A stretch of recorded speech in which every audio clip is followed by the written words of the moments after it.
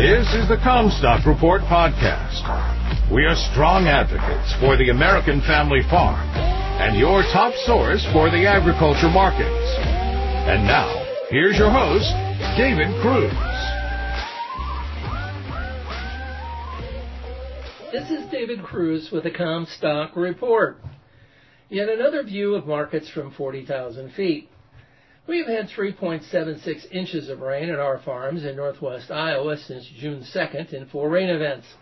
Prior to that, we had 2 separate 2-inch-plus soaking rain events that restored subsoil moisture levels so that tiles began running again.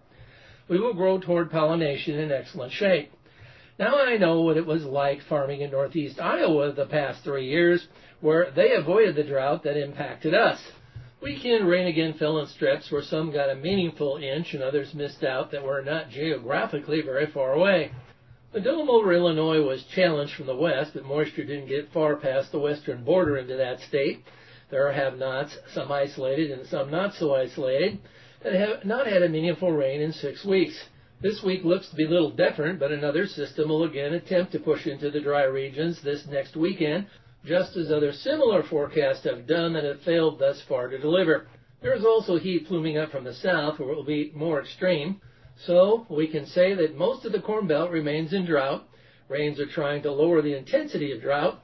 There are forecasts that suggest more rain chances next Sunday, Monday, but there's no clear sign that drought is going anywhere yet soon. Most believe that the drought will be eroded, but it has got to stop expanding first. It has already gone too far to avoid some damage, and more is likely to occur before the El Nino winds. Again, the largest feature is the absence of the Bermuda high over Bermuda and a low there instead. That limits Gulf moisture reaching the Corn Belt. We've noted that the temperature of the waters off California impact the amount of moisture pumped into the Midwest. Warmer water brings us more moisture, and there is still a large blotch of cold water there. Climate scientist Eric Snodgrass believes that this is due to the Pacific Meridional mode blocking the Enso transition to El Nino. I went to NOAA for an explanation. Part of that discussion involved other climate patterns that operate in the Pacific Ocean and how they work to enhance or hold back Enso. In that vein, they introduced the Pacific Meridional mode, PMM. The phrase came about in the 1990s to distinguish kinds of variations for the more zonal Enso variability. The Enso tends to be characterized by variations in evolution in the east-west direction. The PMM involves variations in the north-south direction. The term mode just refers to coherent interactions between the ocean and atmosphere. The PMM links the mid-latitude atmospheric circulation to the equator and the initiation and the development of Enso. The PMM appears to get the blame for the slow-to-develop El Nino conditions. It should also be noted that where the drought has been broken and the river of storm systems flowing from the Colorado Rockies through the southern plains and across the entire South, it has done so with repetitive deluges and record severe storms. They flipped from extreme drought to extreme flood without stopping to say go. Farmers in western Kansas said it is the first time in their lives that it has been too wet to plant milo. Cattle in Texas that survived the drought drowned in the flooding. This cannot have been good for crops in this entire region. It is best to have very good hail insurance coverage, as this hail is setting records. It looks to us that weather models forecasting beyond a few days perform so inaccurately to this point that one must have no confidence in any of them. They appear to be greatly flawed to the point that they are useless. I believe that USDA used longer-range weather models to come up with their 181.5 bushel per acre corn and 52 bushel per acre soybean yield forecasts. That outlook now looks like it could really be wrong.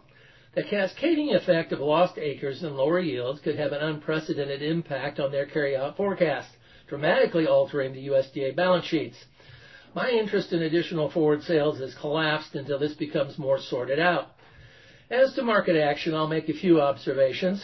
Monday night's back and fill ruin the potential for a measuring gap. Another would be that before market tops, it usually slows down first. Another is the first break doesn't hold.